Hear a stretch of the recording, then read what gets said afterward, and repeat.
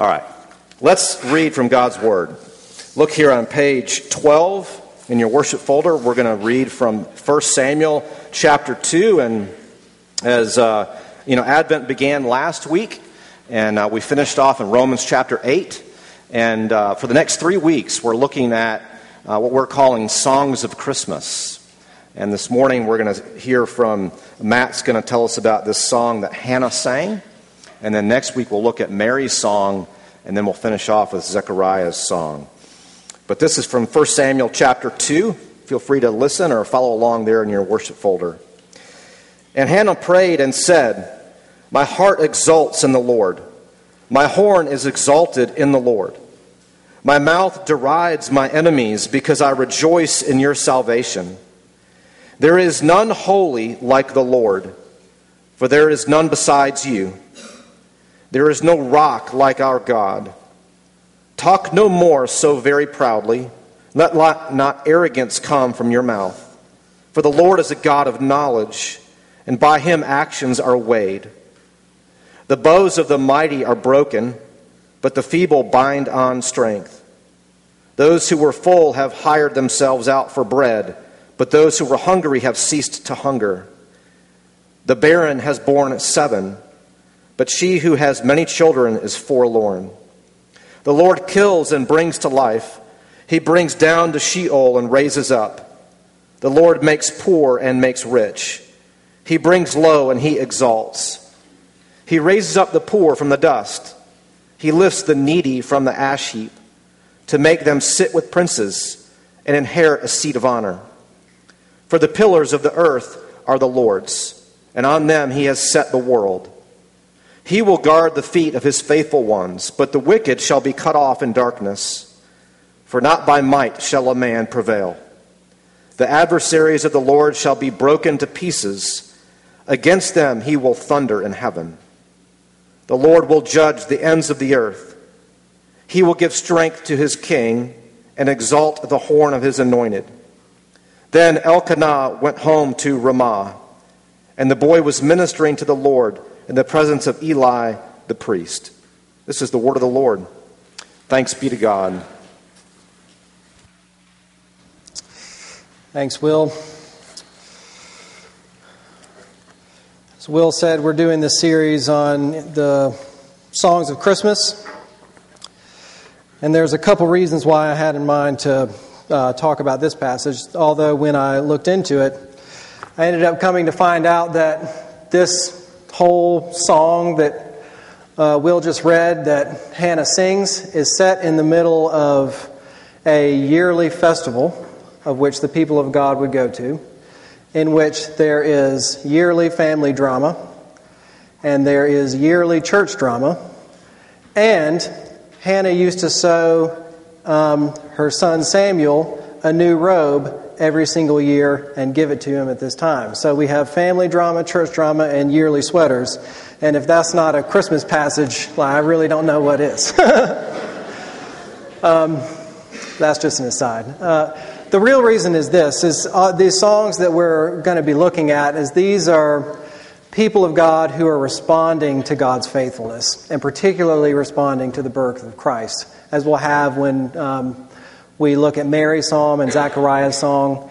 And this one really specifically has nothing to do with Jesus at all, but it will in a way, as we'll see. But this is really important to look at because, one, it's going to show that God's faithfulness has been coming for a long time. And that this, when we get to the incarnation of Jesus, that this is the climax, the culmination of a story so far of God demonstrating his faithfulness again and again and again and again and again. And the other reason is that this is it really is a passage of longing, I think. It focuses on a character who is in a difficult situation, who is in a season of longing, and who is thirsty for God to come and to provide for her needs. And as we come here at Christmas time, this is just whether you're, with your family celebrating the traditional Advent season of longing, or whether it's just Christmas shopping or dealing with, family issues and stuff you are reminded of as the season comes and the season turns.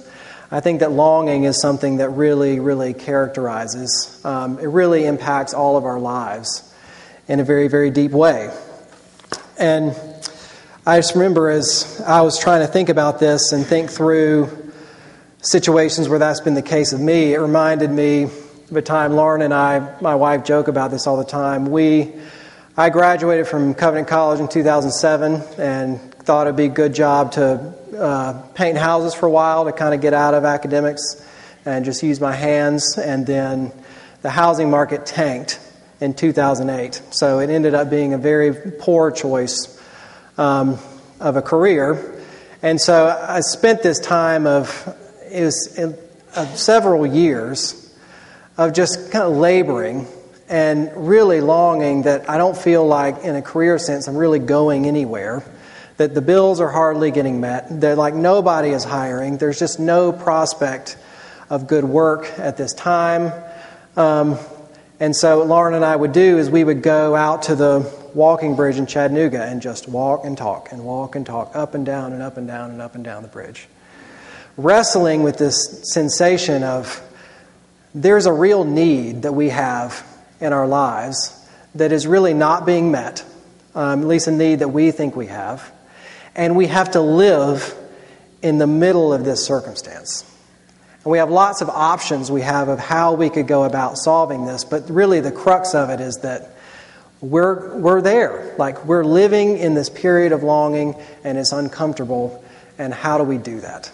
And there are so many different ways that this kind of thing touches us. I mean, if you just think about this question as we go in. What is it that you long for? What is the thing that your thoughts keep going back to that you just really, really yearn to be the case? It could be, like Hannah, it could be the desire for children when there are no children.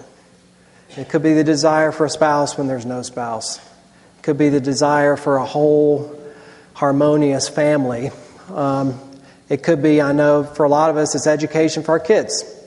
How are we going to do that? How are we going to pay for it? How are we going to live in the right neighborhood in order to make that happen? We could go on and on and on and on. It could even be little things. Like if you're a kid in here, I remember just longing for years for my parents to just buy me a Fender Stratocaster. I've mentioned that before, and they just would not do it. Year after year after year after year. And I was stuck in longing for years on end. So I want us to think about what that is. As we approach this passage and we approach Hannah and we approach these promises of God that we have here, I want us to ask that question of ourselves and really think about it. Sorry, I'm starting my timer here so I don't go too long. Let me distract you. But I want us to kind of take on those lenses of holding the things we long for right in view, right in front of our face as we approach this, so that we could really understand what this is like, and we could receive these promises that Hannah is able to give testament to in this chapter. With all that being said, we're going to look at two things when we go in here. First, we're going to look at God's uniqueness, that God is utterly unique first. And second, we're going to look at God's faithfulness. So just 2 points, and you do realize that it's the same amount of material no matter how many points there are. There's actually 4 points. Those are just the two. But we're going to start looking at, because this is where Hannah starts, about God's utter uniqueness at being God.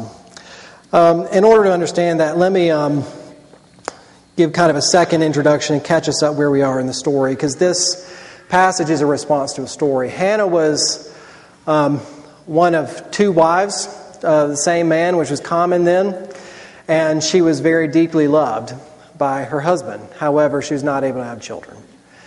And the other spouse had lots of children. And in Hannah's barrenness, then her husband, when they would go year after year after year to this feast, he would give her a double portion because he loved her very, very much.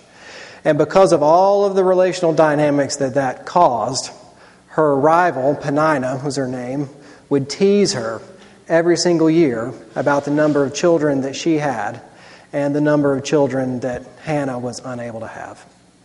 So every year coming to the celebration was also a reminder of what Hannah did not have. In really an unjust way, she had to be the subject of this teasing. So in the middle of this, what she did is she would finally got to the end of her rope. And when they went forward to the festival, then she went up to the temple and she just poured her heart out to God. Like without words. If you read the description, it says that her mouth was not moving. Her mouth was moving, but no sound was coming out. And that she was just pouring out her longing from her heart to God.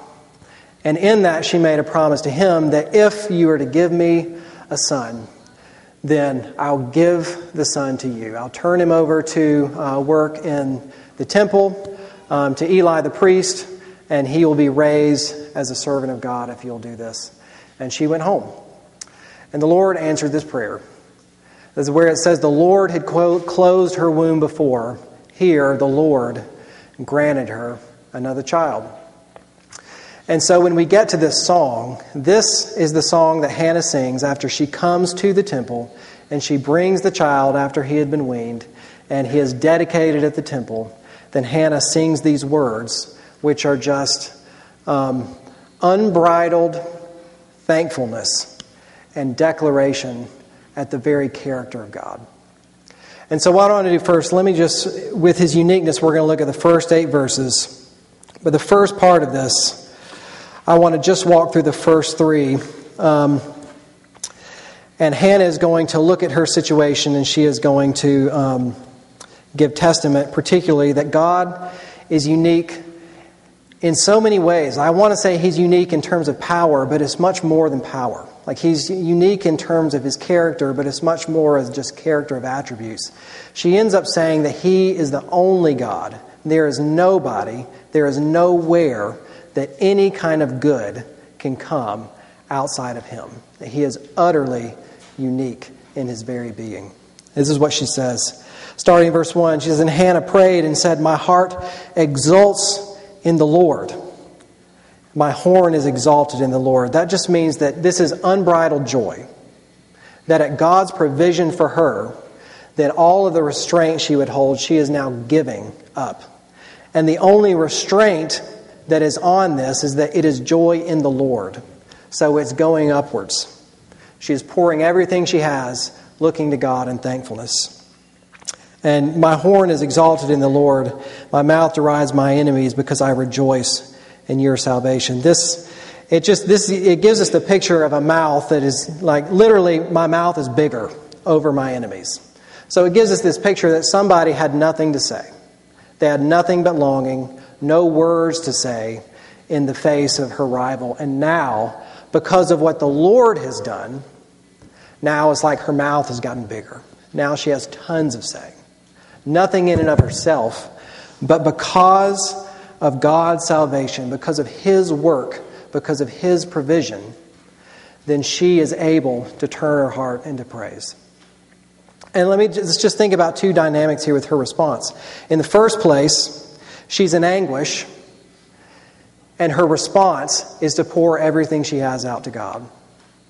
It gives us a testimony of her character underneath of where she sees that any kind of good, any kind of help can actually comes from, where she goes and where she pours it out. If we don't see that, I think we can think that praise only comes when God actually grants what we ask for. But I really don't think that's the case. Because of Hannah's posture, then Hannah is able to see that the good that God gives her in giving a child could only come from God. It can come from nowhere else. And for all of us, this is a testimony that all good comes from God.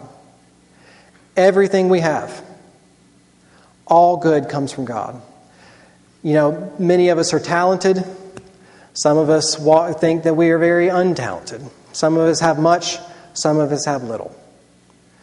And there are all kinds of reasons. Some of us come from families that have much, some have families that have little, some of us have many children, some of us have few or none. But all of that Hannah is saying that all good only comes from God. And as we go on, she's taking this in her own experience, and she takes out to the Lord to say There is none holy like the Lord. There is none besides you. There is no rock like our God. God is utterly unique. And is not in the sense that he has rivals, like we have choices of how we can provide for ourselves, how we can get good in this life. She's saying there's only one source. God is utterly unique in that all good comes from him. He is the ultimate provider for us, for anybody. Rich, poor, anything, everything comes from God. So she's able to say that strength comes from the union with God, from a trust in his provision. Strength does not come from dependence on oneself. And so she's able to say things like to the arrogant, like that the arrogant should no longer talk proudly, but those who are poor can be lifted up, because everything good comes from God. And this seems basic in a way. This is the kind of thing, if you grew up in the church, you grew up hearing all the time. It's very difficult for us to get our heads around that, especially our hearts in our day and age.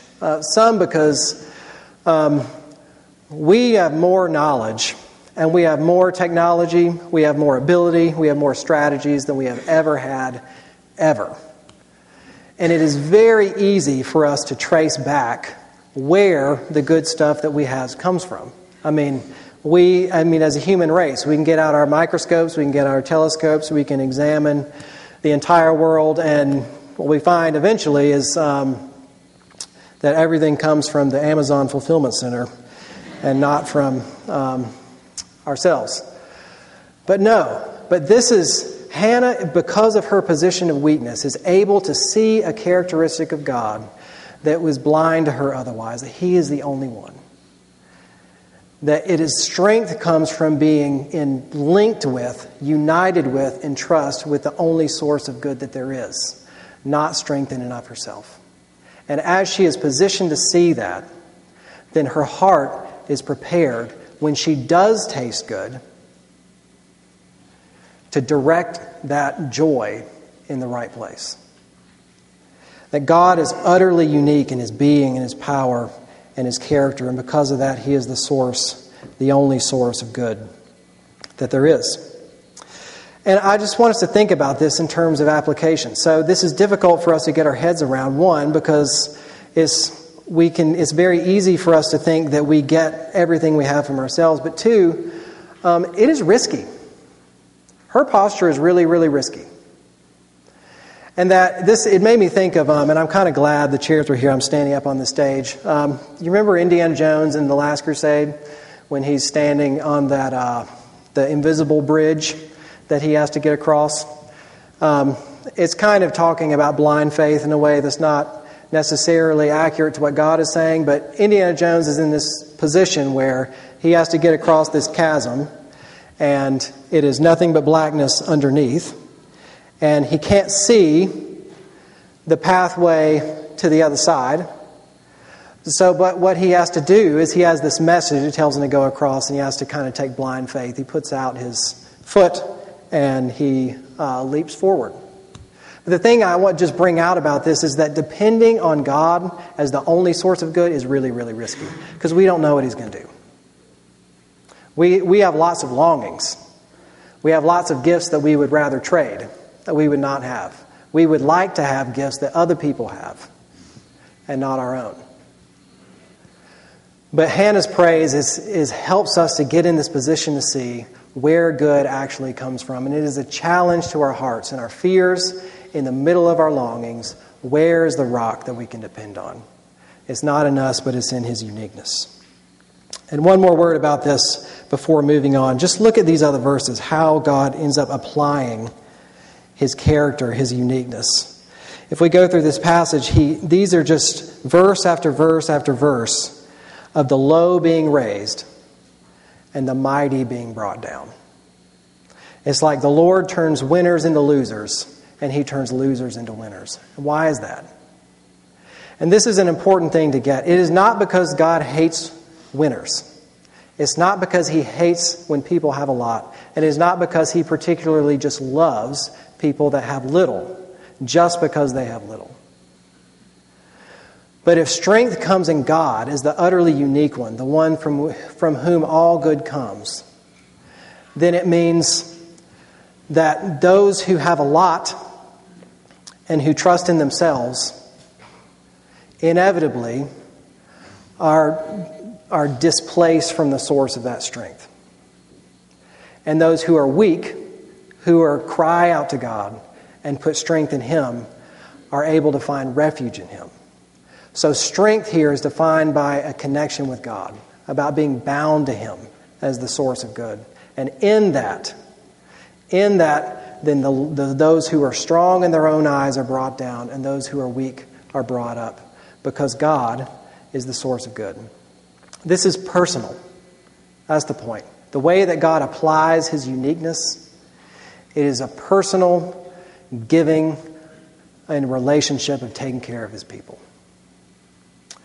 So this is the first thing. When we just look at Hannah's situation and her predicament of longing, then we see in her praise the picture of a God that is utterly unique as the only source of good.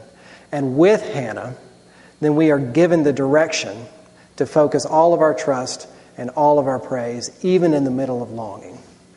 And that is to the only source of good there is, and that is God Himself. So that's the first point. I think Hannah helps us to see a God that is unique and turns our eyes towards Him and away from ourselves. There's one more point here. And that is, I want us to zoom out for a second and think about Hannah not just in terms of her own situation, but think about something broader that is going on with the people of God as a whole. Just to give a little bit of context, where Hannah is, Hannah has a predicament of longing that is about children. But the whole people of God have their own predicament that really has a character all on its own. If we were to back up, which is a different book, but if you were to think about the book of Judges, which is a train wreck example of the extent that humanity can go when they are left to their own strength and try to provide for themselves, we are left with this verse that says, "In those days there was no king in Israel, and everyone did what was right in their own eyes." So there's chaos. There's social chaos. There's moral chaos. And there is great vulnerability as the nations outside of the people of God are ready to take over this land. So inside is a mess. Outside is a mess. There's no king. There's nobody to bind the people together and to lead them forward. This is a nation in a time of longing. And then when we get here, if we follow Samuel's story, he starts to say some interesting things. And after Samuel is given, in 3 verse 1, there's a note that says, "The word of the Lord had not been in Israel for a long time. There had been no frequent vision." There had been a long period of silence where it seemed like God was not acting, that He was not providing for His people. But then if we follow it on a little bit further, as Samuel grows, as Samuel is confirmed, then we get to see that the word of the Lord has come back. That Samuel is established as a prophet of Israel. The word of the Lord belongs with him.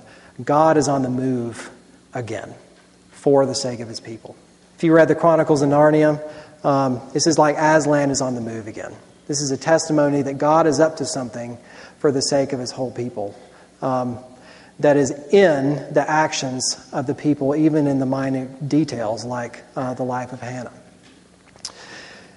And as we think about this, Hannah is kind of leading us there to think about this herself. If we get into verse 9, she starts to think about her own situation in the beginning, and then she moves and starts to think about the people of the whole. That God will guard the feet of His faithful ones, but the wicked He'll cut off. For not by might shall a man prevail. So she's picking up on this theme, projecting forward of what God's character, His uniqueness has to mean for His people. But if you're reading this letter, you're an Israelite, and you're reading this letter, you get to see the action of God, how He is working through Hannah.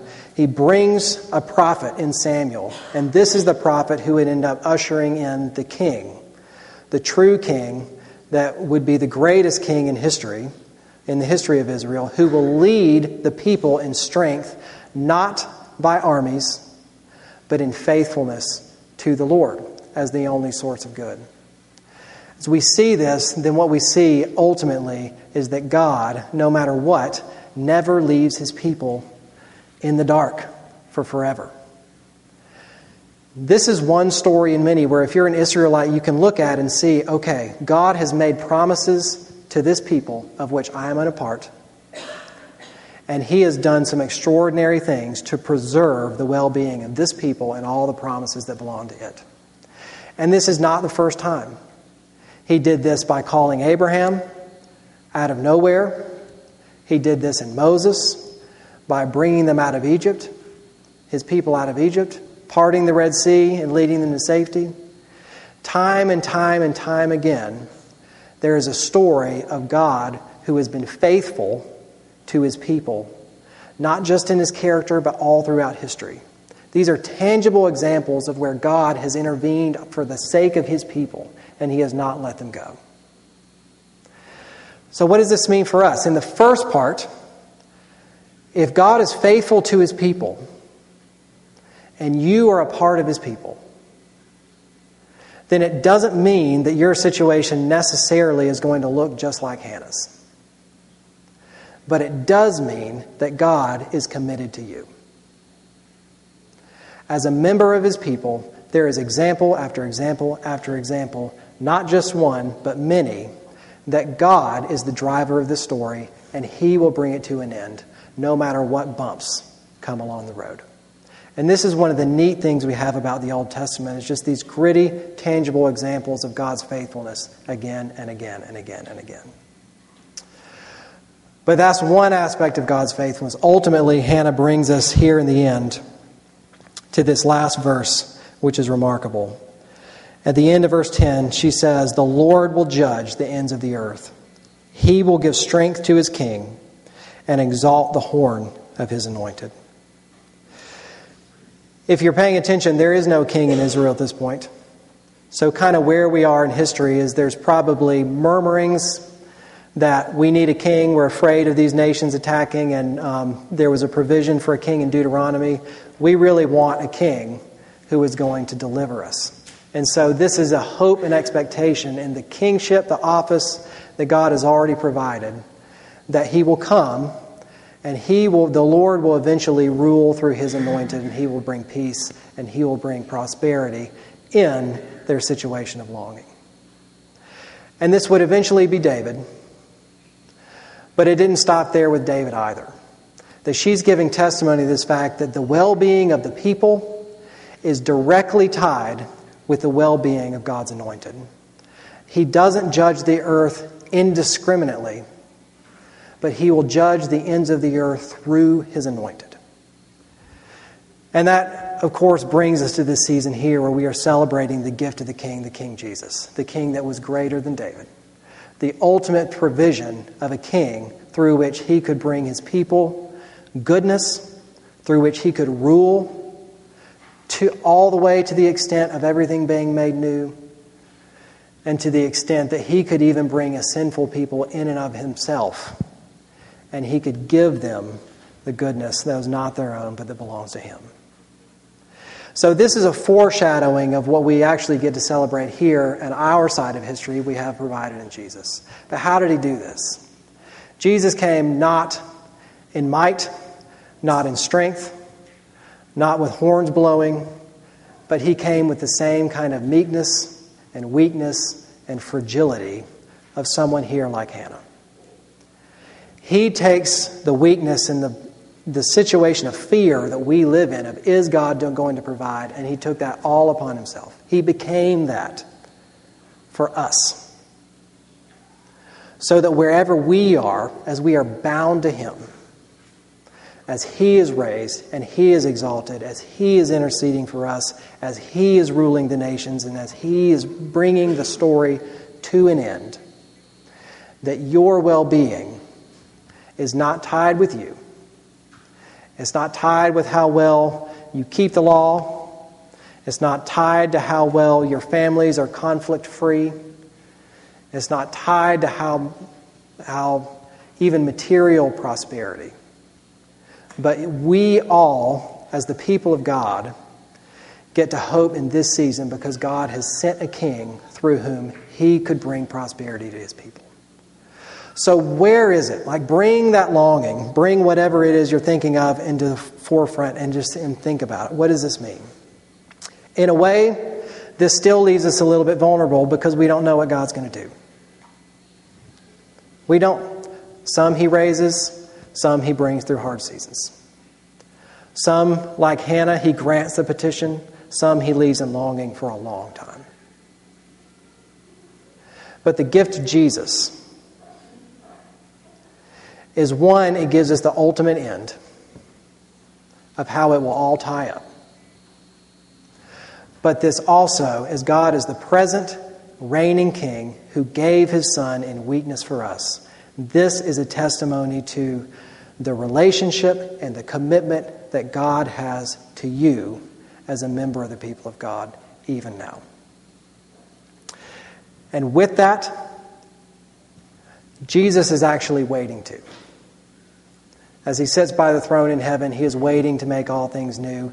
He is waiting alongside with you, praying to the Lord for you, standing as the perfect sacrifice between you and God, who is declaring, putting you before God as righteous and clean and begging for your good on his behalf.